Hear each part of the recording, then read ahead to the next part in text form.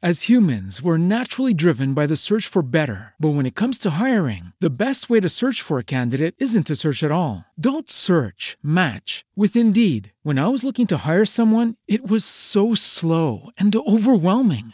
I wish I had used Indeed. If you need to hire, you need Indeed. Indeed is your matching and hiring platform with over 350 million global monthly visitors, according to Indeed data, and a matching engine that helps you find quality candidates fast. Ditch the busy work. Use Indeed for scheduling, screening, and messaging so you can connect with candidates faster. And Indeed doesn't just help you hire faster. 93% of employers agree Indeed delivers the highest quality matches compared to other job sites, according to a recent Indeed survey. And listeners of this show will get a $75 sponsored job credit to get your jobs more visibility at Indeed.com/podcast. That's Indeed.com/podcast. Terms and conditions apply. All right, so Matt, why did the turkey get excused from the Christmas dinner table? I don't know. It was using foul language.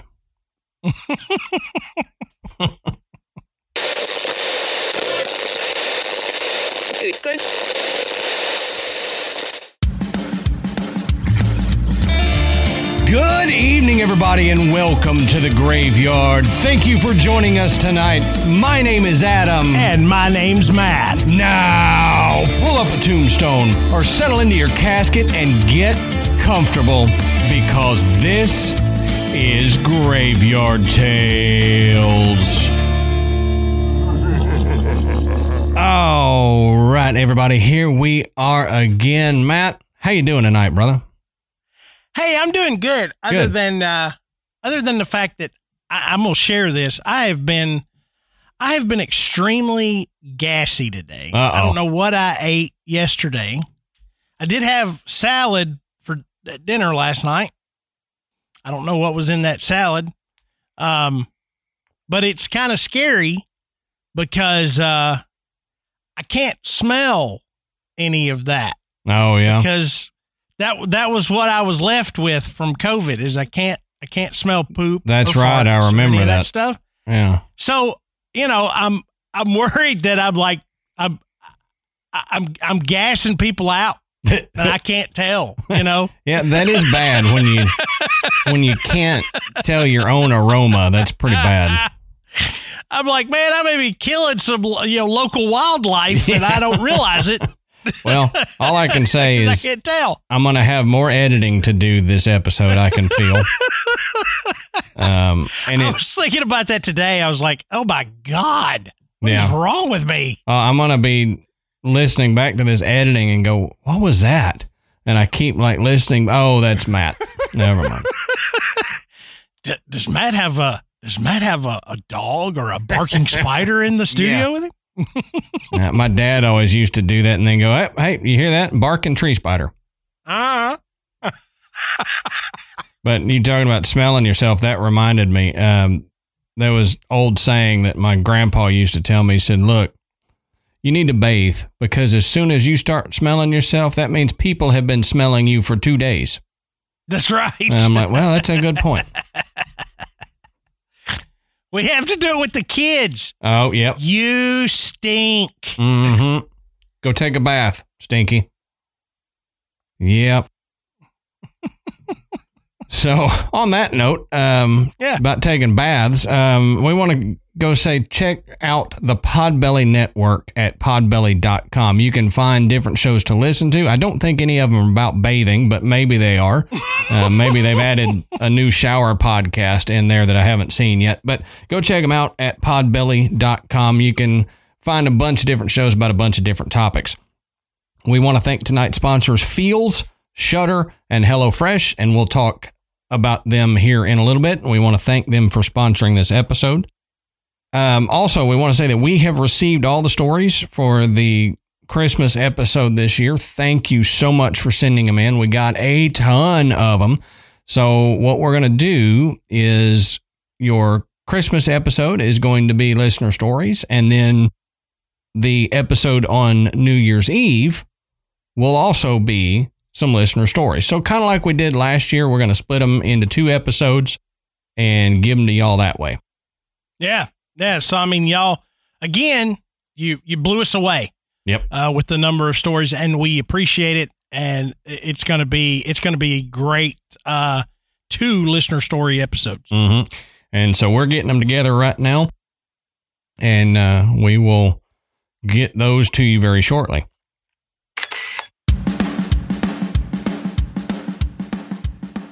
Adam, let's take a minute and talk about one of tonight's sponsors, Feals CBD. Now, Feals is a better way to feel better. Their premium CBD will keep your head clear and help you feel your best. And CBD has been proven to greatly reduce anxiety, pain, and sleeplessness. Now, I take it for all of the above, really. And to be totally honest, Feals is one of the absolute best CBD products that I have tried, hands down. Oh, yeah. You can actually feel it working, and no pun intended. But if you're new to CBD, Feals offers a free CBD hotline to help guide you through this process so that you can understand what dosage is going to be right for you. What are you going to be taking it for? Right, because it's different for everybody. That's right. And Feals can help you know how much to take, when to take it, what is going to be the best for you for the problems that you're trying to help. That's right. And like Matt said, CBD naturally helps reduce stress, anxiety, pain, and sleeplessness. And I take it for the anxiety, and I have chronic neck and shoulder pain. And I've noticed if I take CBD on a regular basis, then it really lowers and almost gets rid of the neck pain and shoulder pain. So it's well worth it, and it keeps you off of other pain relievers and stuff like that, which is fantastic to me. All you do is you place a few drops of Feals under your tongue, and you feel the difference within minutes. The thing to remember about CBD is that finding your right dose is important. And like we said, everyone's dose is different. And like Matt was mentioning, they offer a free CBD hotline to guide your personal experience so you find that correct dose. The Feals customer service team is dedicated to making sure you get the best use of your CBD. Now, joining the Feals monthly membership makes your self-care easy. You'll save money on every order, and you can pause or cancel at any time, which is important.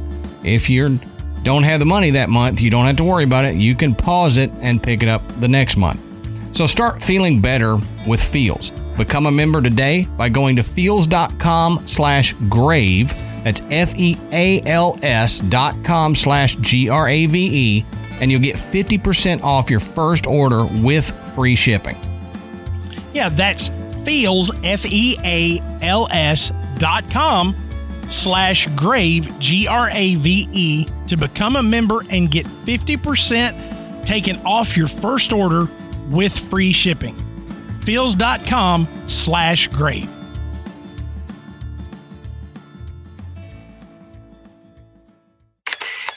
So, Matt, oddly enough, that's all I've got. I don't have 5 more minutes of talking that I can do to irritate people just for the heck of it. But why don't, this is probably going to be a long episode anyway, so why don't we go ahead and get into it? Why don't you tell us, what are we talking about tonight, brother? Okay, so tonight we're going to look into the weird experiences and happenings around Russia's Lake Baikal. Oh yeah. And if you've probably heard of Lake Baikal, maybe not for the reasons we're going to discuss tonight, but it's, if we take out all of the weirdness, it is still an absolutely amazing place. Oh yeah. Oh yeah. I mean, we're talking about, a lake that's incredibly large, incredibly deep, and incredibly old. Mm-hmm. So if something bizarre was going to happen in a lake on Earth, this is the prime spot. Oh yeah, I assure exactly. you. So, Adam's going to go into a little bit of the geography and the uniqueness of Lake Baikal, and then we're going to discuss some of the bizarre stories that have come from around there. That's right. As we always say, go check our sources. You can find the different places that we have found this information, and I know I got some of mine from an interesting source that I didn't think would have anything about it, and I'll hit on that when I get there. But go down to the bottom of our show notes, and you can find the links and all that to our information. Now, like Matt was saying, Lake Baikal is the world's largest, oldest, and deepest lake. It's located in south-central Russia, near the Mongolian border, and the largest nearby city is Irkutsk. And I'm going to apologize up front to any of our listeners in Russia or anywhere around there or that speak Russian. I don't, and that I'm doing my best. Let's say this. Russian may be the hardest one we've tried, other than maybe like, Chinese or something, Yeah. it pronouncing the English translated names of these places is tough. Yeah. I still think I'm better at Mandarin, trying to pronounce Mandarin, than I am Russian. They're not all like Moscow. Right. It's like that's the easiest one to say out of all of them. No kidding. And as I've said before, my stupid Southern tongue that some people would say sounds too big for my mouth doesn't do too well with this. So yeah. I will do my best, and forgive me. Gently tell me how bad I pronounced it, but don't be too mean. Now, Lake Baikal has historically played a large role in the Russian imagination. This says it represents the unspoiled beauty of Russia and is sometimes referred to as the Sacred Sea. And Lake Baikal plays a central part in many local creation myths and appears throughout Russian folklore, according to Baikal Nature. So it's very famous in the area, and it has been for a long time because of the age of it. But it has a bunch of folklore tales about it, and everybody around that area has some story about Lake Baikal, whether it be a personal story or whether it be, my granddad's grandmother, what had something happen here, or they live there or something. It plays a vital role in the culture. And Lake Baikal attracts more than 500,000 tourists a year, according to Siberian Times. So for a lake in Russia up there near Mongolia to bring in that many tourists is wild to me, because that's a long way away from a lot of us. Does anybody else that's not from Russia have this idea that Siberia is just this huge frozen barren wasteland? I think a lot of people do. Yeah. That's always what is in my head when I hear Siberia. So when I hear something about people living there, I'm like, people live there?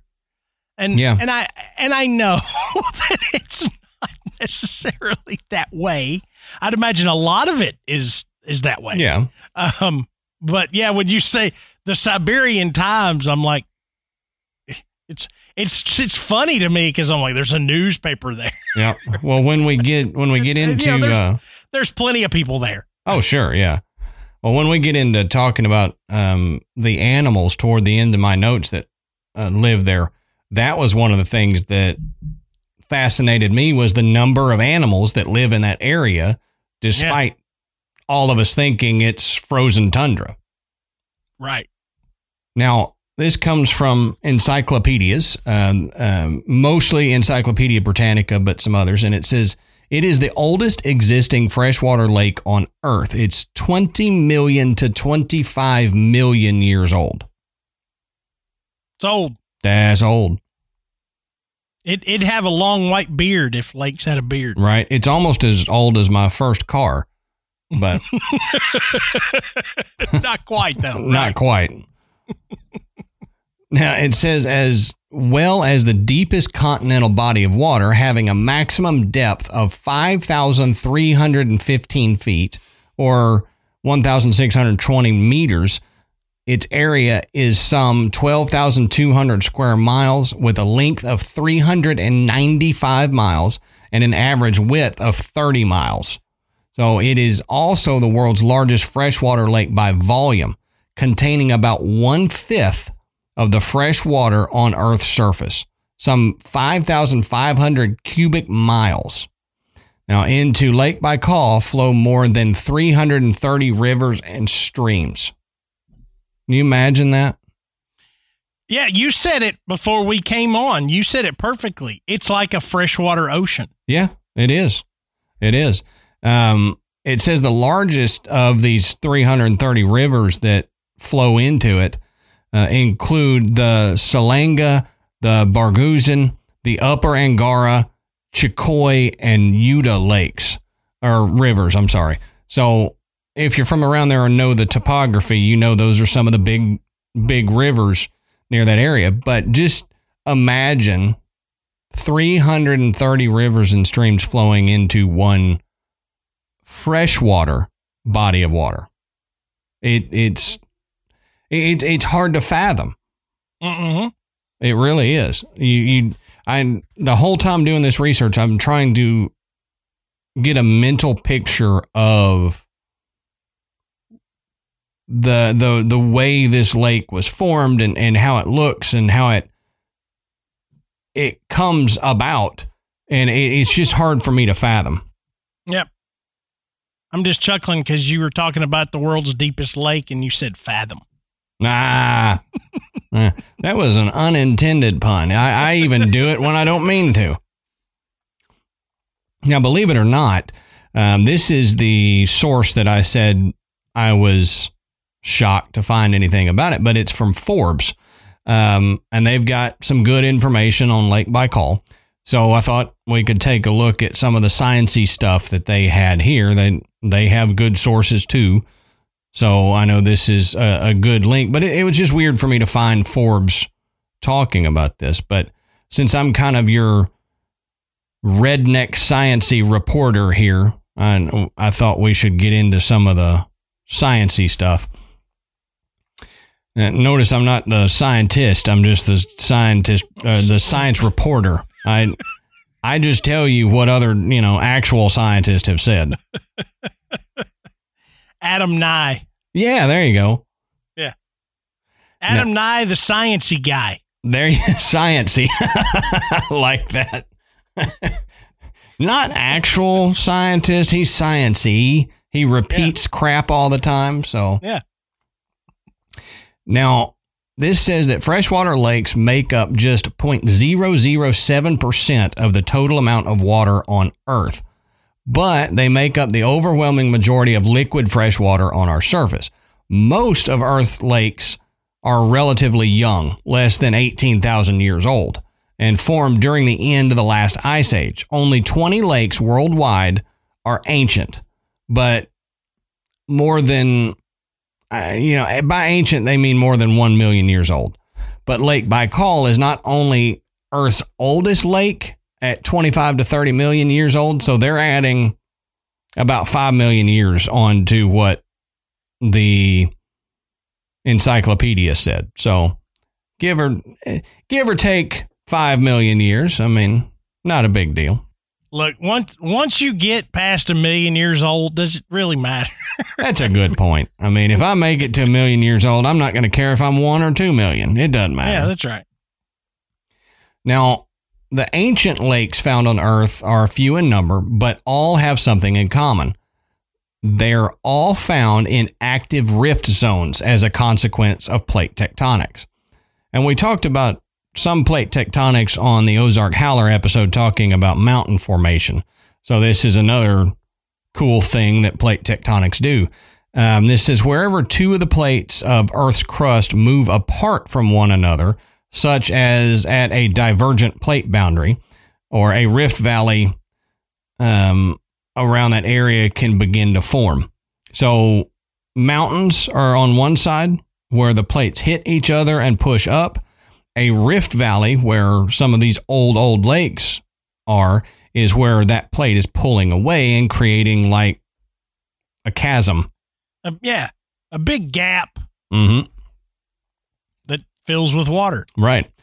This says that over time, the forces of erosion will deepen the rift valley, creating an enormous and deep pit. What begins as a chasm with two steep, nearly parallel sides eventually widens, filling with sediment from the rift walls or, if the conditions are right, fresh water. Of all the ancient lakes over 1 million years old found on Earth, an enormous 75% of them are formed by this very process, with the exceptions resulting from events like meteor impacts or a volcanic feature. So, if it's not a rift valley, then it's something big hitting the Earth and blowing a big hole in it. Now, this says if you were to take all of the fresh surface water in the world and add it up, you'd wind up with enough to fill a cube approximately 22 miles on each side.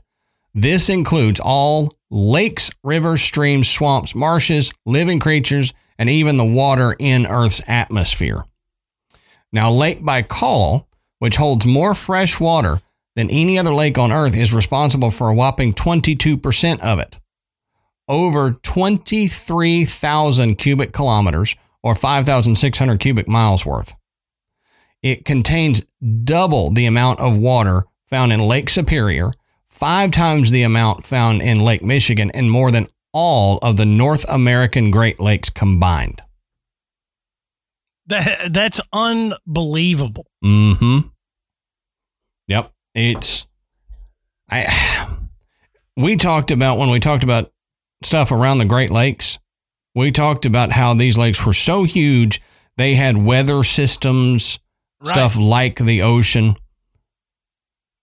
But that doesn't, that pales in comparison to the amount of water at Lake Baikal. Now, granted, it has a big surface area, but it's also very, very, very, very deep. And we'll touch on that. So a lot of the water isn't spread out wide like it would be in some of the Great Lakes. Yeah. But it's deep. It's insane. So this says that the bottom of the lake is more than a full kilometer below sea level. But the rift valley that created it goes far deeper. According to research at the University of Alaska Fairbanks, there are approximately an additional 7,000 meters or 23,000 feet of sediment that have fallen into the rift valley over time, placing the rift floor an incredible 8 to 11 kilometers or 5 to 7 miles beneath the surface. Man, that's crazy. 5 to 7 miles into the earth. So granted, so essentially, it was so deep that just over time, the sand and dirt and rock has just filled it in enough that the physical bottom that you would see is a lot more shallow than the actual bottom of the lake, and it's still the deepest lake. Right, exactly. It's just the amount of sediment is phenomenal because there's nowhere else really except oceans that you could come up with that much sediment. But it does say that this makes the geological rift that's home to Lake Baikal the deepest continental rift on the planet. So now it says this continental rift is both young and active. So it's not dormant. It's not done. With every year that goes by, the rift widens approximately 2 centimeters or 0.8 of an inch, which doesn't seem like much, but give it 100 years and you've got a fair amount. Now, like I said, there are more than 300 rivers that feed into Lake Baikal, but there's only one, the Angara River, that empties it. So it's like picture a head with a whole bunch of hair coming out of the top and then a skinny neck coming out of the bottom. That skinny neck is the Angara River. Now, this goes on to say that based on the geology of the lake alone, but supported by the water and sediment studies, Lake Baikal is estimated for up to 30 million years old. And it is very rare to have a lake on Earth that persists more than 10 million years. Only 5 are even candidates for that title. And the evidence for Lake Baikal's old age is overwhelming. So Kazakhstan's Lake Zaysun is the only lake that might be older, as substantial evidence dates it to the Lake Cretaceous more than 65 million years ago. However, its exact age remains pretty controversial. So Lake Baikal is the oldest lake without large uncertainties in its age. Which, that's crazy too. If that other lake is anywhere near the Cretaceous period, you know how much change the Earth has gone through since then, and it to still be there. I mean, even the 20 to 30 million years that Lake Baikal is old, the amount of change that the topography of the Earth has gone through, and for it to still be a viable freshwater lake.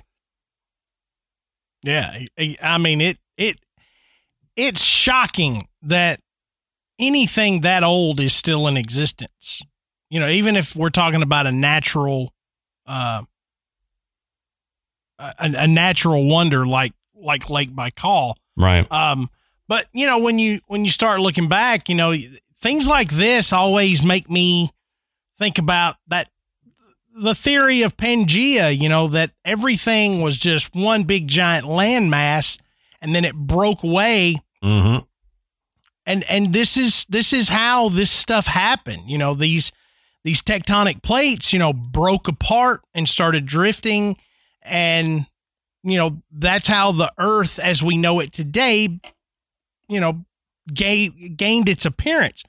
I was watching a video of how the lake formed, and they were showing maps, and they had color coded with the, you know, where the rift was and everything, right. and had a diagram of how much it had grown over the last, like, you know, 1,000 years or something.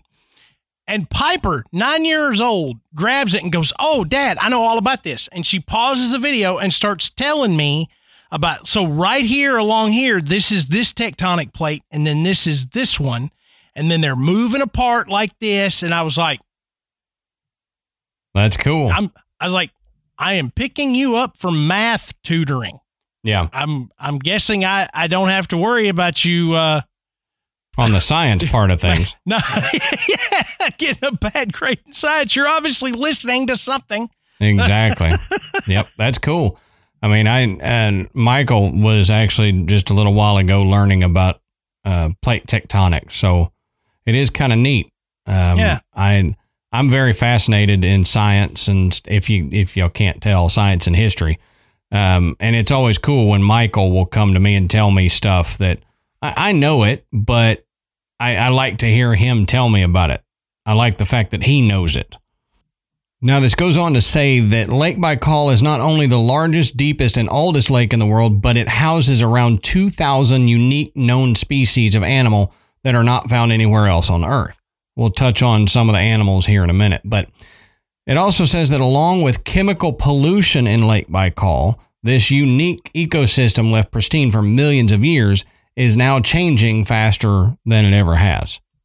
So due to the pollution there in Russia around Lake Baikal, it's changing the habitat in ways that may kill some of these unique species that only live there.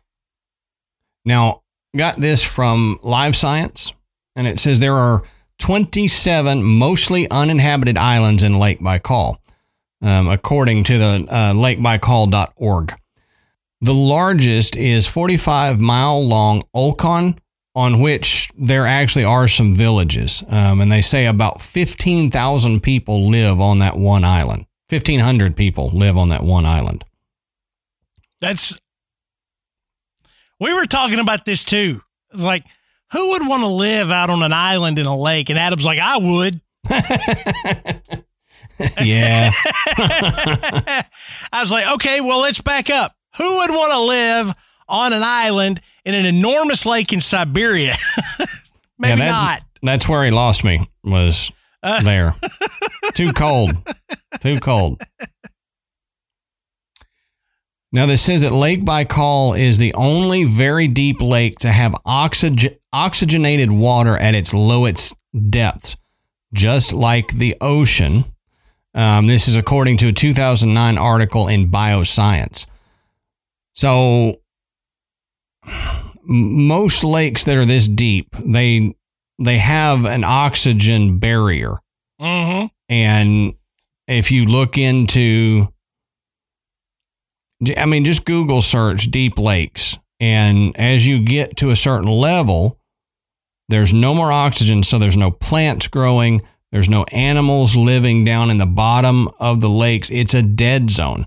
Yeah. Nothing goes down there except driftwood, dead animals, whatever. So you can have some bacteria that live down there, but there's going to be no large animal life forms. It's anaerobic bacteria. It doesn't require oxygen to survive. Right. But some creatures have adapted to live in very low oxygen, low light depths. Mm-hmm. But typically you will have, an area where there's no oxygen. So nothing is really living there. Things may kind of drift in and out of it. Yeah. But nothing actually inhabits it. But with oxygen going all the way to the bottom or very, very close, that means that there's some forms of life that live all the way down at the bottom, which is incredibly difficult to study. Yeah. Because it's so deep and so cold. Mm-hmm. Exactly. And go back on that thing. It's like a freshwater ocean with how it acts, the topography, the depth, the way it's oxygenated, all that. And this says that another thing about Lake Baikal is that the earth under Lake Baikal is actually heated. And they say that the cause of this heat is actually unknown. So Lake Baikal itself is being heated from underneath, and they don't know exactly why. They have ideas, they have theories, but they can't get all the way down there to the bottom of it to research it either. Just like they can't research the microbes or animals that may live down there. So keep that in mind when we start talking about some of the stories that Matt has. The fact that it's oxygenated to its lowest depths and it's heated from below. Yeah. What could that mean? I was just about to say, we're getting there. This is important information to keep in the forefront of your brain while you're starting to process these stories we're going to get into. Right.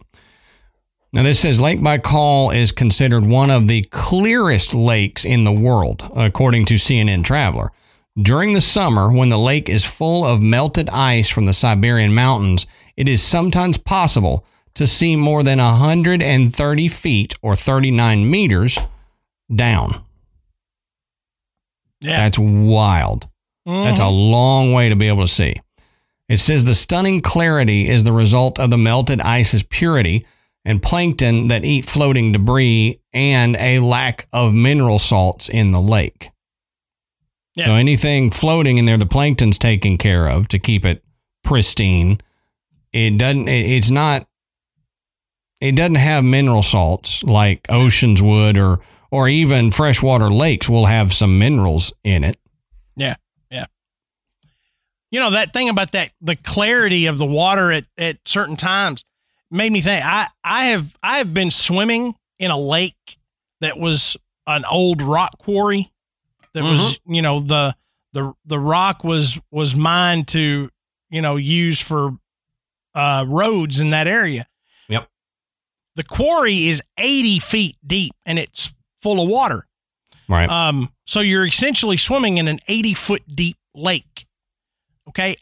at most of the time, if you're out swimming in it, you can't look down and see your feet. Yeah.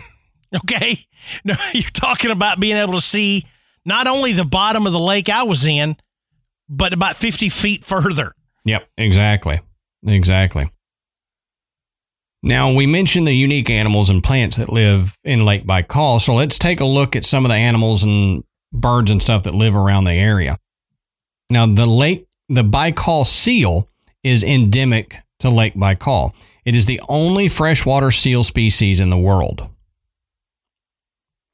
So that's kind of neat. A seal, freshwater seal, lives here, and like we said in the Ozark Howler episode, it's a seal too.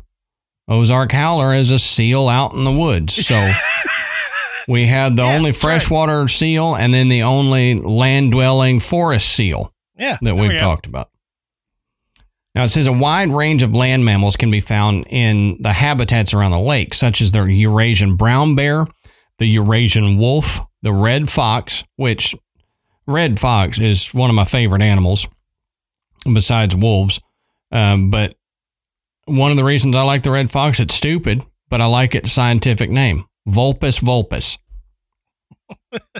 It's easy to remember. It's the same thing. That's right. Also, the sable, the stolt, the elk, the Altai wapiti, which is a subspecies of elk, reindeer, the Siberian roe deer, Siberian musk deer, wild boar, red squirrel, Siberian chipmunk, marmots, lemmings, and mountain hares all live here.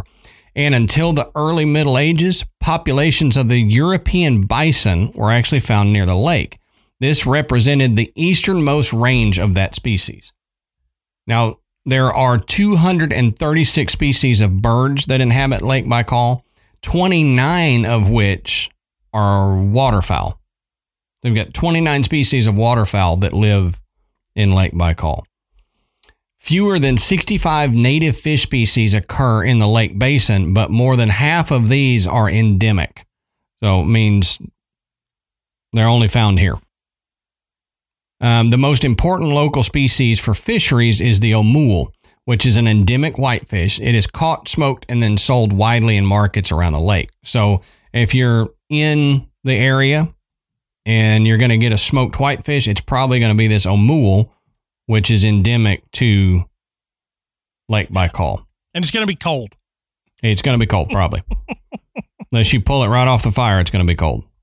It's pretty cool. A lot of life yes, in and around the lake. So why? I mean, like I said at the beginning of the show, the Lake Baikal is cool to talk about, even if there's nothing odd or strange or paranormal or whatever going on there. It's unique in its, its size, its depth, its age. All of that makes it a really fascinating place. But there's more. But wait, there's more. There is some really weird stuff that has happened over the years in and around Lake Baikal. And we're going to get into that.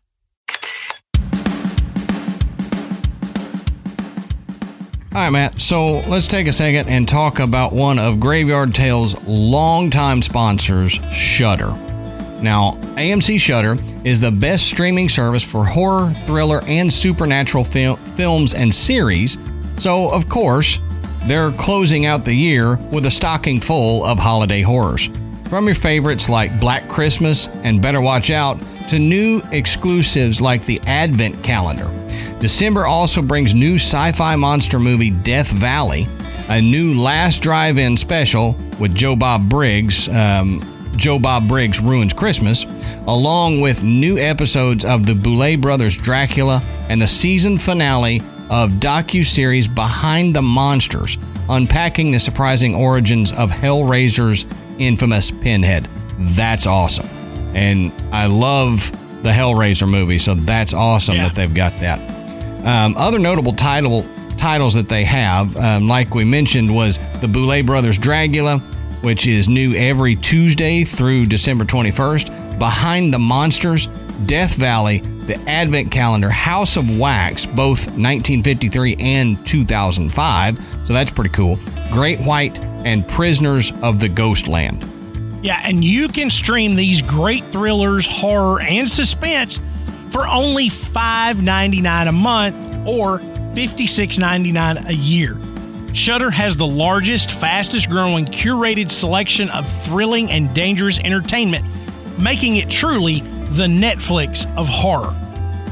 Now, there are new supernatural terrors, edge-of-your-seat thrillers, and shocking horrors added every week, and you'll have unlimited access to stream ad-free on all of your favorite devices, like iPhone, iPad, Apple TV, Xbox One, Amazon Fire TV, Google Chromecast, and so many more. Trust me, if you've got a device, you can get Shudder on it. Absolutely. We use that Amazon Fire TV, and it works great. Yeah, absolutely. And, back during Halloween, we started immediately hunting down all of these horror movies that our son had never seen. Yeah. And we keep telling him, hey, you need to watch this. I think we watched Saw. We watched the original Halloween.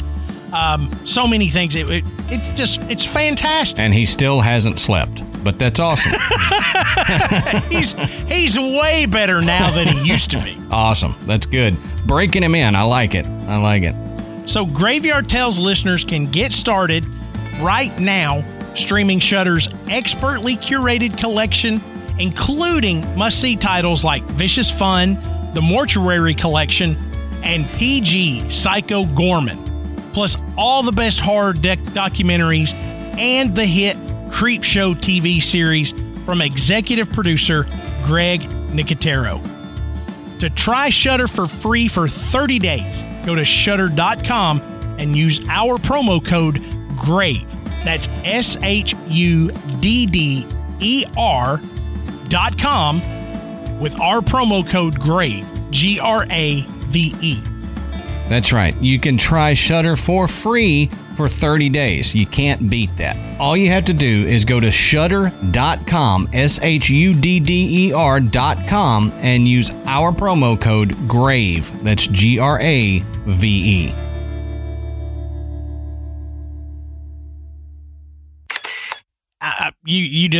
We're just there's no other way to do it. We're just gonna have to jump into this. I can't even come up with a lead in that's gonna do this justice. Okay, so let's start with the main meat. In 2009, the Russian government declassified top secret documents from the Soviet era, and in these documents are several accounts of the Russian Navy encountering UFOs and USOs, which, a USO is just an unidentified submerged object. Isn't that what it is? Mm-hmm.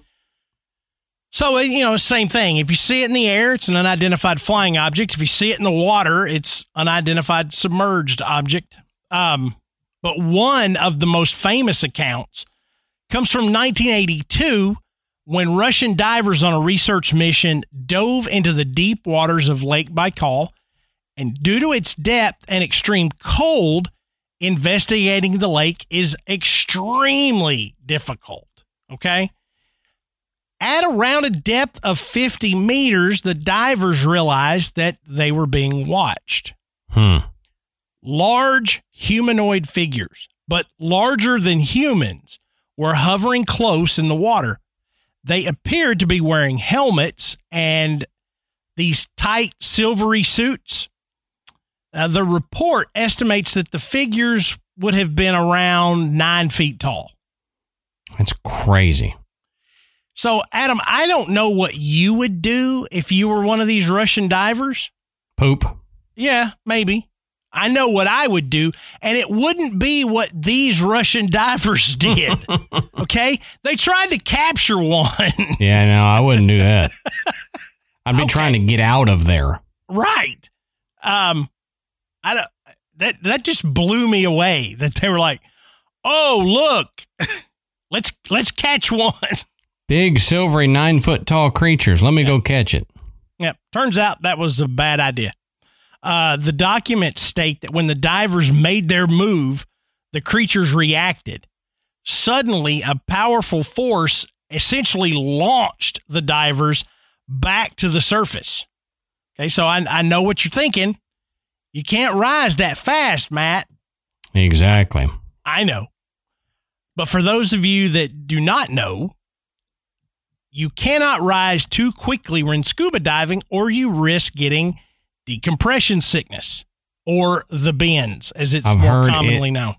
I've heard it is so painful. Not only could it kill you, but it's so painful if you live through it. Yeah.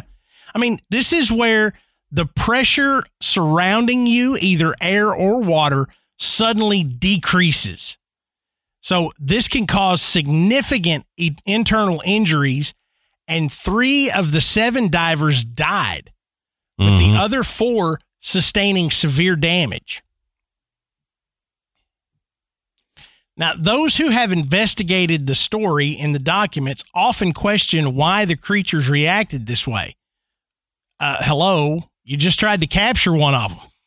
Right. Why you got to investigate that? I know. I'm watching this going, why? This is obvious. They responded in a defensive manner to aggression by the Russian divers.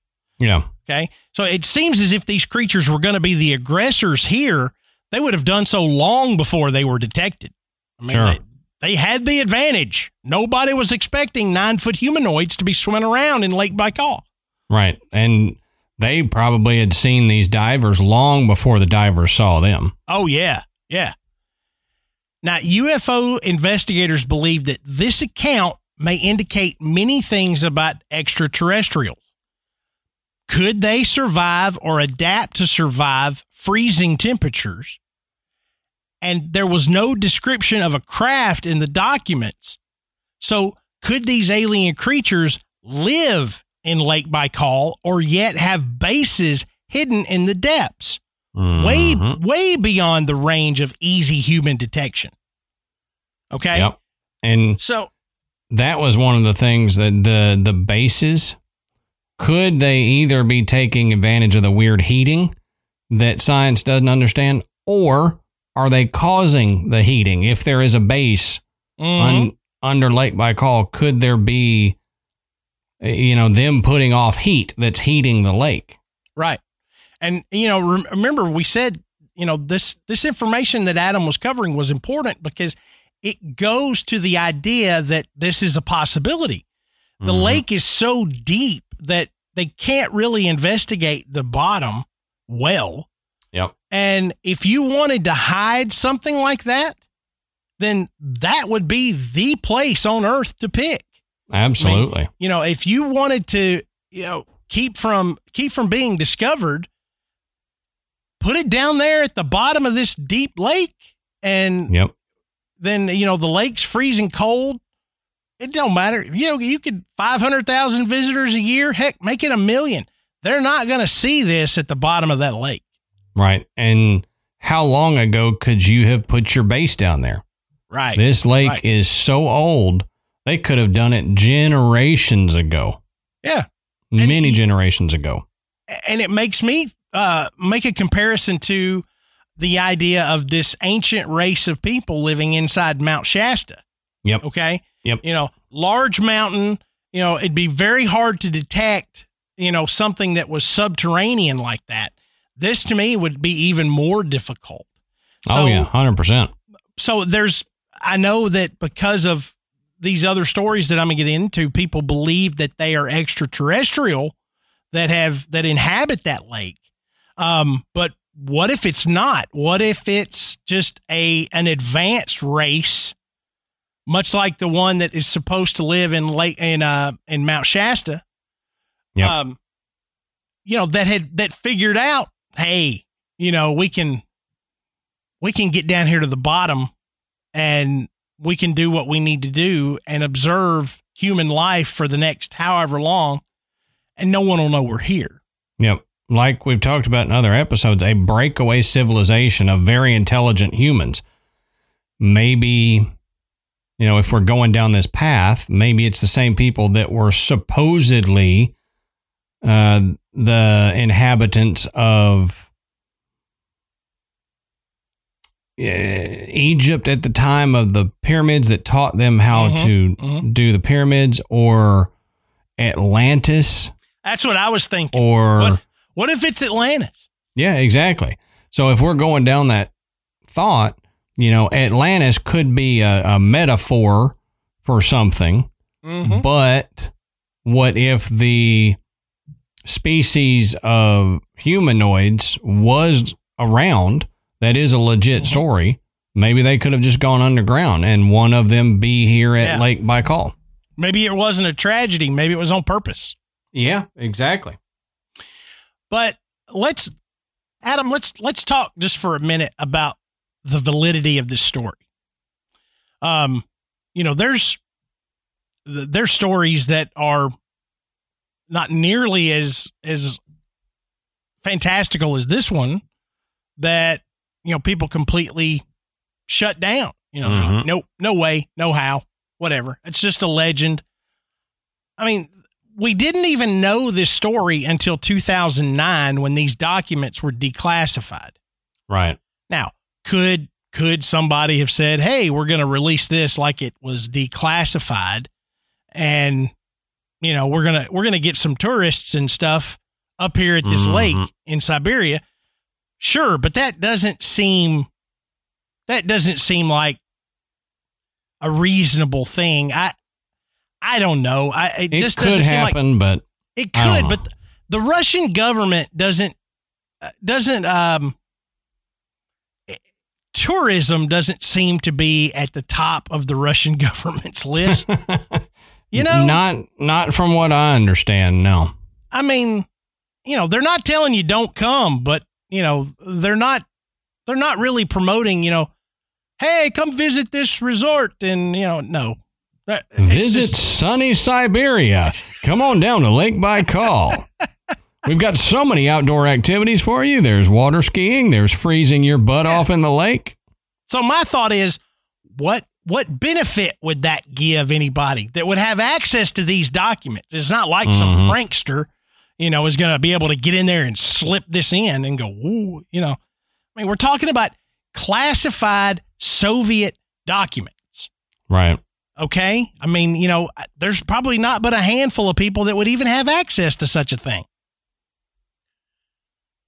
So to me, it gives a lot of credibility to this story. Now, how it happened, what had happened, we don't know, but I think at least with these documents, it shows that something significant happened that took the lives of 3 out of 7 divers and significantly injured the other 4. And this was the story that the survivors had. Right. That this is what they saw and this is how they wound up back at the surface. They weren't all 7 going to do this on purpose. They weren't down there hatching a plan to go, hey, I got an idea. Let's all get the bins. Yeah, let's fake this and I'll get the bins as we go up. Because I'd have been down there going, hey, I got an idea. Let's not do that. That's a terrible idea. You go ahead and do it. I'll see you in about 20 minutes when I decompress. Yeah. Now, didn't you say, or maybe I'm just remembering from another source, some of them were actually not just up to the water surface, but they were shot out of the water surface?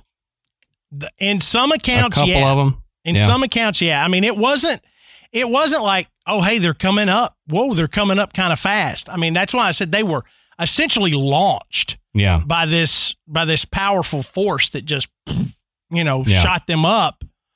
They were only at a depth of 50 meters. So, I mean, it wasn't like they were, just way, way down, where it would have taken them that long to get up. I mean, at 50 meters, they blast off, But, who knows? It just seems like the story that people latch onto about Lake Baikal, it's got some teeth. Right. I mean, it really does. But why? Why? What would have been going on here that would have led to an experience like this for these divers? Well, it turns out right after that event in 1982, a lot of UFO sightings occurred in and around the region of Lake Baikal. So just 5 years after the divers went down, on April 17th, 1987, Valery Rudensov, a local resident of the nearby Shida village, had this experience. He says, there were 13 of us.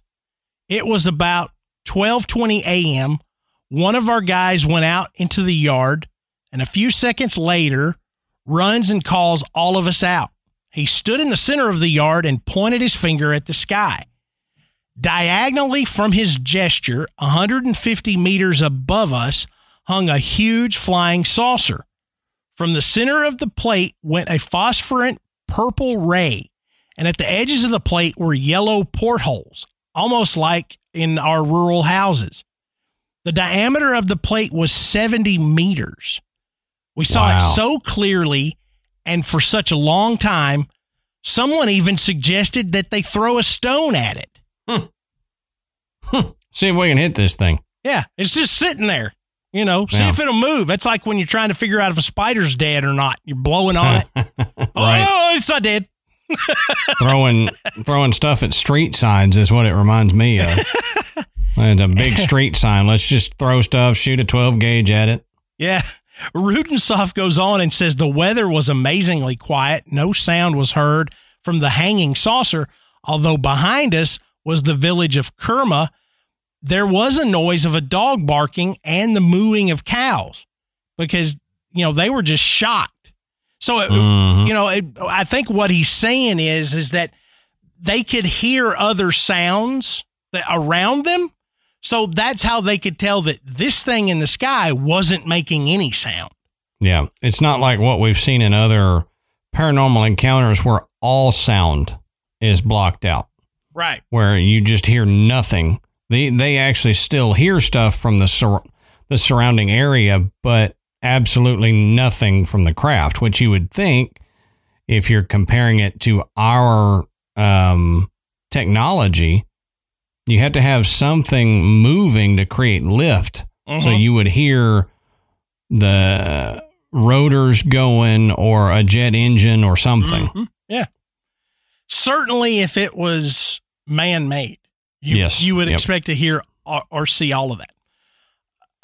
But he says it was a full moon and the visibility was so clear that none of us could doubt the reality of what we saw. And then the plate slid smoothly away, sailed along the shore of the bay, and further slipped into the hills of Olkhon. He said, neither before nor after have I ever met such a thing. Now, this is, of course, this is translated from Russian, so. Yeah. He said, but since that time, he said, it's been kind of a sacrilege to me not to believe in UFOs. He says, my friend Alexander, who's a UFO hunter, and his colleagues who lived there for 20 years often see UFOs, and all is fine. He is still alive. I said, so if to speak about glowing balls or, quote, cigars, we constantly see these on the shores of Lake Baikal. They exist. So, I mean, this witness and the people that were with him obviously believe that not only are there UFOs in that area, but it's pretty common to see them. Yeah. Yep. That's cool. I mean, to have it so common around the area that you're just like, yeah, this happens here. Yeah. Why not? Now, just a few years after this sighting, on May 16th, 1990, there was a strange occurrence that was witnessed by several people from the village of Kudara Simon. Olga Fedorova, a local resident, recalled, at some moment, everything turned yellow. My daughter came home from school, and I looked, and her face was yellow. The explanation soon became clear, according to other accounts from villagers. Vasily Timofeev spoke of a flying saucer. He said its diameter was around 30 meters. It shone brightly, but I did not see a clear image of metal or something like that. Another resident, Margarita, this one's going to get me. Cybakova. Hey, all right. She said, from this dish came down people in shiny, shimmering costumes. Sound familiar? Olga explained they were people, as far as I remember, 3 people in shining yellow suits. He said, and it seems like they were people. And so what she's saying is they were humanoid. Right. At least that's what I'm taking. Yep. That's what I get too. Marina Zimarieva, who also says she witnessed this extraordinary event, said that it was some kind of circle, like a disc. It turned on the edge and windows were visible. So Zimarieva goes on to say, I personally decided for myself that they were people. They had some type of human image. Said they were the same, straight, slender. They had arms and legs, and their gait was the same as ours. A little lower down, there were 3 in orange suits. They went down from the disc like a man, and their steps were very visible. So now you've got another sighting of humanoid creatures, this time above the water. Some in silver suits, some in orange suits. Yep. And so if you go back to the diver story, the divers say that these humanoids had on shiny, shimmering suits. Yep. So, and remember, this occurred in 1990. That event about the divers wasn't released until 2009. So, 29 years before they released this story, there's a story that comes out that has creatures, humanoid creatures that are very similar to the ones the divers saw. Right. Now, at Listvyanka in July of 2010, a picture taken by Nikita Toman shows 3 green shaded lights on a UFO flying above the lakeside resort in the Irkutsk region. And they said it flew right above us, very low. The object was shining down on us with a green light. He says we were all a bit scared. I was like, I bet you were. But those photographs you can actually see. Now, I looked at the pictures and you can see the lights. That's really about it as far as these photographs go. But, there are photographs of these things. But not only do these accounts talk about aliens above the water, just like the divers experienced, there are accounts of things happening below the waters of Lake Baikal. Now, interestingly, unlike several other Siberian lakes, Baikal is not seen as home to a Loch Ness style monster. Okay? But there are stories in other Siberian lakes of sea creatures, sea monsters living in them. Yeah. But, like we said, the belief is that the aliens live under this lake. Right. Not a monster, it's aliens. That's right. Now, for example, they can't live next to each other. Monsters and aliens, they have that's right. They got to be separate. You get your lake, I'll get my lake. That's why Lake Superior is shaped like a dog's head. It's because there's dog-headed aliens at the bottom of it. See, there you go. We'll start that right now. Yeah. In 20 years, somebody's going to go, have you heard this story about the dog-headed aliens that live at the bottom of Lake Superior? Yeah. I heard those dummies on Graveyard Tales talking about it, and it's got to be true. It's got to be true. Because those guys are idiots. Yeah. And if they know about this. But one, Vyacheslav Larivitek, I screwed that one up, y'all. It's bad. There's too many V's and R's right next to one another in this guy's name. Now, he was a rescuer, and he recalled an incident, but he didn't give the date. He says, we were on a yacht in Lake Baikal, and from under us flew out a huge glowing disc. He said it blinded us, and for a second, it flew into the sky. He says, we didn't even have time to grab any cameras nor take video, although many of us saw it. It was huge and lit up our entire yacht. He said the diameter of the disc was probably 500 to 700 meters. That's crazy. Enormous. Yeah. That something that big would even move. Yeah, exactly. Yeah. So, I mean, we're talking about a huge disc here. So for 3 minutes, it shone from below the surface and then abruptly departed in a second. The spectacle was huge and awesome, beautiful and shocking. Okay. Now I go back to this. We didn't even have time to grab cameras or video. It was down there for 3 minutes. Yeah, right. I guess you were just so shocked that the first thing into your head isn't go grab a camera. I mean, yeah. I guess I would be thinking, are we about to die? Are we about to be lifted off? Is this thing going to blow us out of the water? So maybe you wouldn't automatically go grab a camera. Yeah, I can understand that. I mean, I think for a while you would be so awestruck by it that you couldn't. But I would think after a couple minutes of it just sitting there. Yeah. Somebody goes, get a picture of this thing. Somebody would have grabbed a photo of it or something. Yeah. Let's see. Oleg Chichulin was also on a boat training students near Cape Svatoy Nos, and they saw some strange objects in the water. It says there was a ball that glowed, and then this ball started to fade, and blush.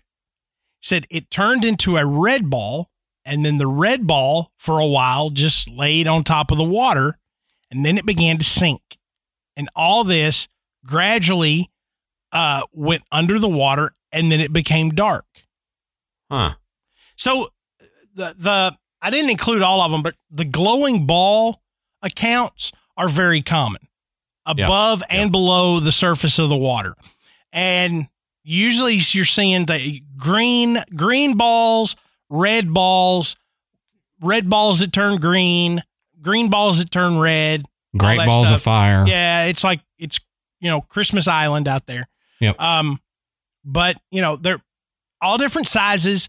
Like I said, up in the air, way down below the surface, illuminating the water underneath, boats and things like that. And there's old stories of people that their families have lived there for generations that they say their ancestors saw it too. Yeah. Yeah. Balls of light coming out of the lake. Yeah. In 1977, so we're going back further. When Leonid Brezhnev ruled the Kremlin, two researchers named V. Alexandrov and G. Silverstov were in a submersible device at a depth of 1,200 meters in the lake. The researchers turned off their spotlights to explore the depth of penetration of sunlight into the water. Suddenly, the scientists were bathed in light from an unusual glow. Alexandrov recalled, it was like if our device was lit from above and the side by two strong spotlights. Only a minute later, the unknown floodlights went out, and we found ourselves in total darkness. That's wild. Okay, so you've got two government researchers in a submersible down there doing legit research to find out how deep can sunlight penetrate this enormous lake, and all of a sudden, bam! There is bright light all around them. Yep. And then just as quickly as it came, it went away. That would freak you out. Yeah. Can you imagine? And then it leaves you in total darkness. Now, you ever been walking in the dark and your eyes are adjusted, and then all of a sudden there's a bright light that hits you, and then it goes off, and now it's like it's completely pitch black. Yep, you're blinded for several seconds. How terrifying would that be? Because you're that far underwater, and all of a sudden, it's completely pitch black. Well, that's what I was going to say. Is what would be scarier, the lights hitting you, or the lights then going off? Right. Like what's the scarier part? Right. Because then you get to worry about what caused the light. Where is it? And if I can't see it, where is that thing that I don't know that it is? Exactly. So those are just some of the alien accounts from around Lake Baikal. And these are some of the best ones because they're eyewitness accounts with, they're documented. You've got the witnesses' names. And there's tons more. Okay. But you get the point. They all follow a similar theme. Right. We're seeing balls of light. We're seeing flying discs. We're seeing strange lights under the water. And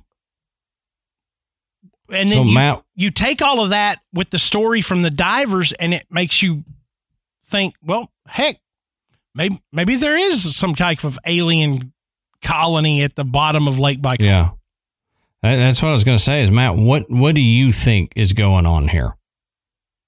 Oh, man. I'm not sure. I really look, the part of me that wanted to start this podcast wants to believe that there is some type of civilization that is so far advanced that they have managed to live at the bottom of this lake and avoid human detection. Right. Or at least enough detection to fully identify what it is. Yeah. Could they be from another planet? I suppose. I don't necessarily lean that direction. I like the idea that it would be an ancient race, maybe an advanced race. I tend to like that a little bit more than the idea that extraterrestrials from outer space somehow managed to adapt and develop a way to live in these ridiculous depths and at these temperatures. But if you consider this, what's space like? Yeah, that's true. I mean, no atmosphere, extraordinary pressure, very cold. Very, very cold. So I don't know, maybe the transition, for,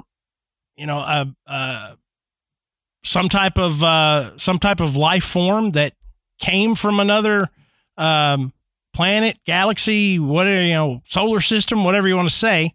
Maybe they were already adapt to an environment like that. And this just was there wasn't a whole lot to make that jump. I don't know. But I do like that ancient race theory a little bit better.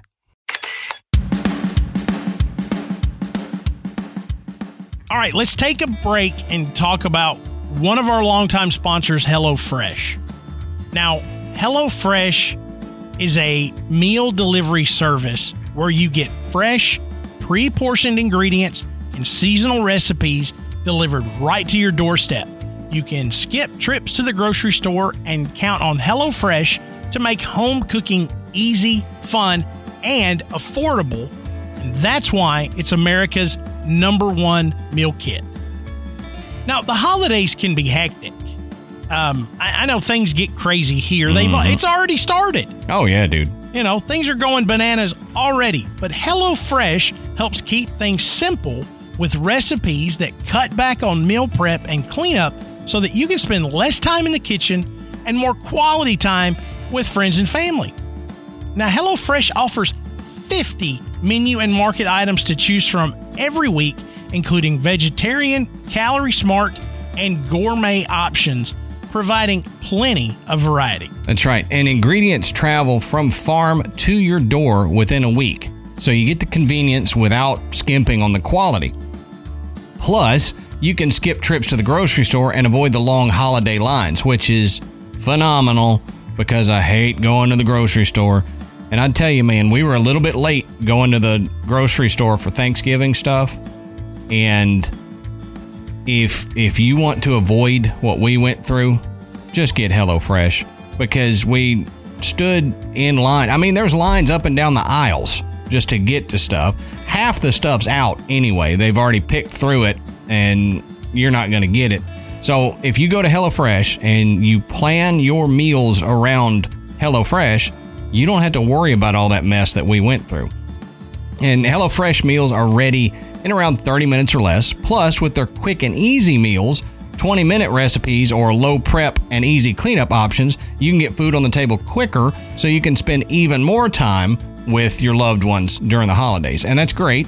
We love it because we can get Michael in there helping cook, and he enjoys doing it. I mean, you say what you will, but everybody enjoys a meal that they have a hand in prepping more.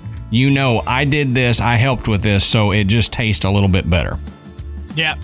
And, you know, my kids, they love it too, but so do we, because, we know what's for dinner. And I mean, that's the worst question I get. But 3:30, 4 o'clock, what do you want for supper? Oh, yeah. This HelloFresh gives you not only an easy option, it gives you variety. It gives you recipes that you probably wouldn't just immediately decide, hey, we're going to make this tonight. Right. You don't get stuck with the same hamburger meat thrown over rice that you get all the time. Yeah, that's right. I don't immediately think about making chicken sausage and sweet potato soup. Nope. But man, does that sound good. Yes, it does. I wish that's what I'd had tonight. No kidding.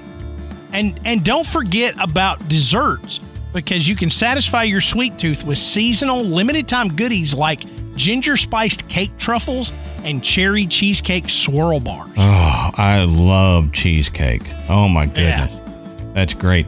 And one other thing you were saying you didn't think about, they have a balsamic and fig beef tenderloin that is phenomenal, and I love figs. Yeah, so do I. That's the only way I can get Michael to eat a fig, is this way. He won't touch a fig, but I love them.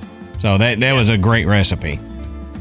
So if Adam and I have made your mouth water, go to HelloFresh.com/Graveyard14 and use our promo code Graveyard14. That's GRAVEYARD14 to get up to 14 free meals and 3 free gifts.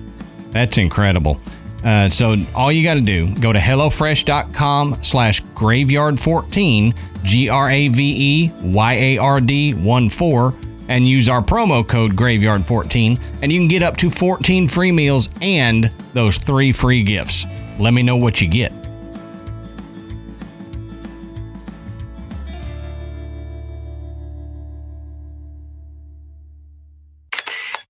That's kind of where I land, because you know me with some of the other alien encounters, UFO sightings that we've had, I kind of feel like it's more of like the ancient watchers more than an alien species from off planet. But I think if we're going to look at it paranormally, then I think there's a lot of evidence to the fact that there could be some unknown humanoid species living down there with a base, and it's causing some of the weird geologic features like the abnormal heating and the balls of light being seen that go in and out, and the people in the silvery suits, maybe those are dive suits for this species. Who knows? But then the other side of me, the more, I get the less woo-woo side of me, the more practical side says, well, what if there is an unknown geologic process? Because we feel like we know everything about the earth, or that we know enough that we can say, no, this doesn't happen. No, that's the way to, but we don't. Mm-hmm. That's hubris to think that we do. So what if there is some unknown geological process that's happening that's causing this heating, that is causing clarity of the water and has caused this lake to stay around for millions of years, that actually creates some magnetic discharge like we've had with other Earthlight experiences that causes balls of light maybe to come in and out of the water that these ancient peoples have been seeing up until recently. And maybe there's enough of a magnetic field there to mess with what people see and experience, but it doesn't explain divers getting rocketed out of the water. Right. After seeing these humanoid-esque creatures. So I don't know. I'm on the fence about it, but there is definitely something strange about Lake Baikal.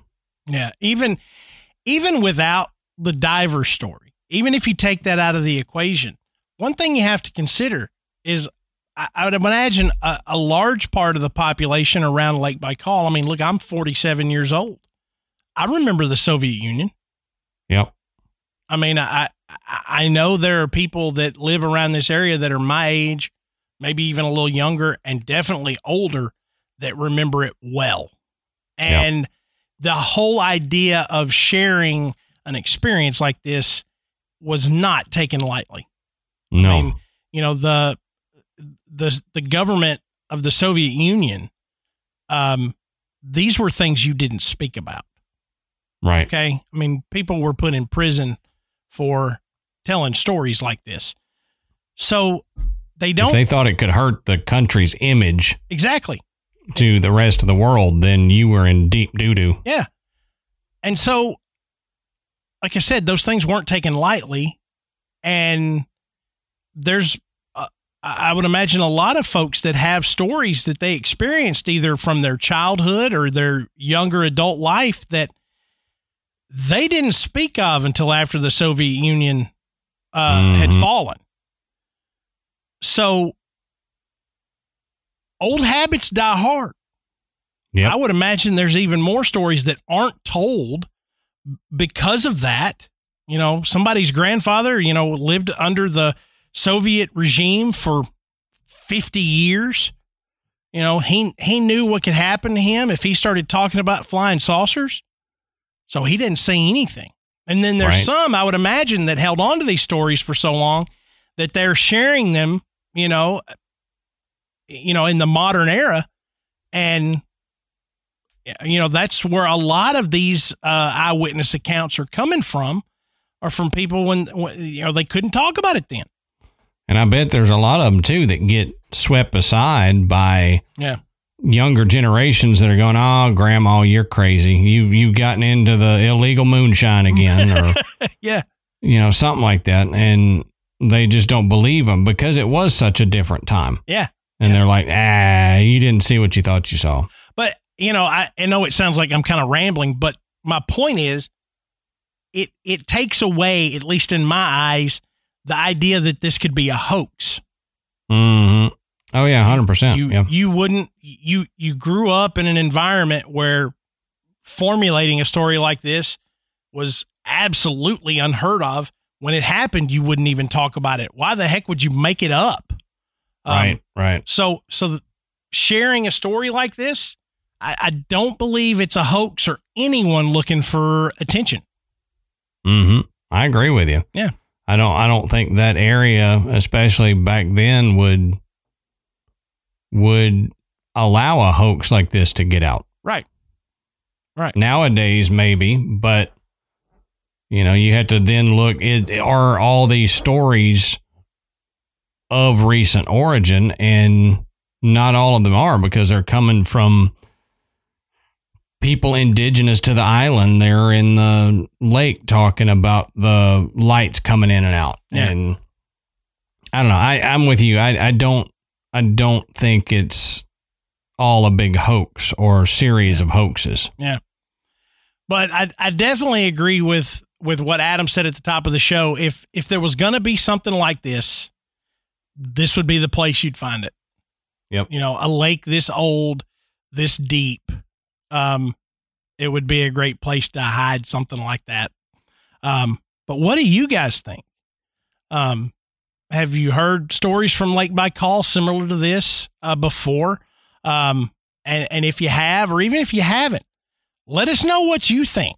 You know, do you think this is some weird government military base that's at the bottom of this lake? Do you think it could be an ancient race? Do you think it could be, you know, aliens? Maybe there's a dimensional portal down there. We could open that can of worms.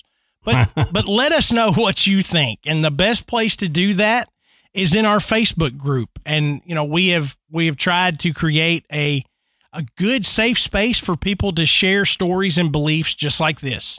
You're not going to be made fun of. You know, all the members just want to have a good time and hear some amazing experiences from the, 6,000 plus members of the Graveyard. Yep. And while you're there, you can catch us on other social media. We're on Instagram and Twitter. And you can then head over to our website, which is graveyardpodcast.com. And on our site, you can find links to purchase Graveyard Tales merchandise, which now's the time to grab your Graveyard Tales hoodie or amen coffee mug, you know, just something great, you know, looking for a gift for someone that's a member of the Graveyard. It's a good place to start. An 8-bit Skull Mike hoodie or something. There you go. Brooks has got an 8-bit Skull Mike hoodie that he likes, and it's pretty cool. He reps the show at school for me. There you go. But you can also listen to the show and you become a patron. And thank you to everyone who has donated to the show. There is some really great stuff in that catalog that's gotten pretty deep now. So again, if you've been thinking about it and you haven't pulled the trigger, go ahead. I think you'll really enjoy, some of the bonus stuff that you get, with a Patreon membership. Yeah. Don't forget to rate and review us on iTunes. It brings us up the charts and it makes it easier for, people to find the show. And that just brings more people into the Graveyard. So, for Adam and myself, until next time, we'll save you a seat in the Graveyard. See you soon.